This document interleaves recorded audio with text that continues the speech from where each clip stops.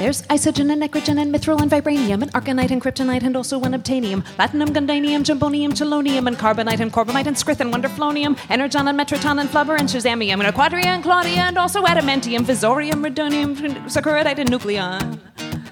And Stilthor, Ghost Rock, Reardon, Metal, Dragonbane, and Phlogiston.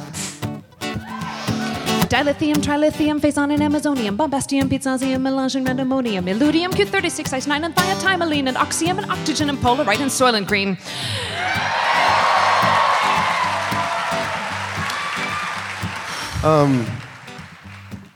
Technically, Marion. Technically, nerd. But Soylent Green is not an element. It's a compound made of something else. What's it made of, Mike? Soylent Green is people.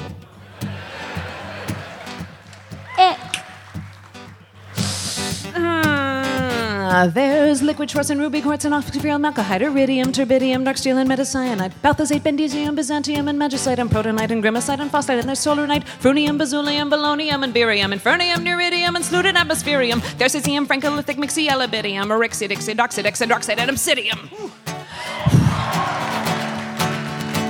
There's mortite, morphite, nethicite, ruin, monopasium, and tilium, and trinium, and xenon, obsidium, zirconium, ephradium, red rain, and raritanium, coendiar, celestravon, spaxcule, and talicanium. Close enough.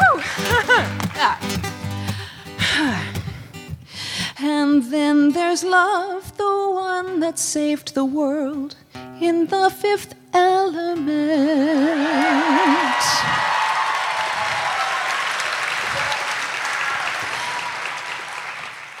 Though the fifth is really boron, if you're wondering what the hell I meant.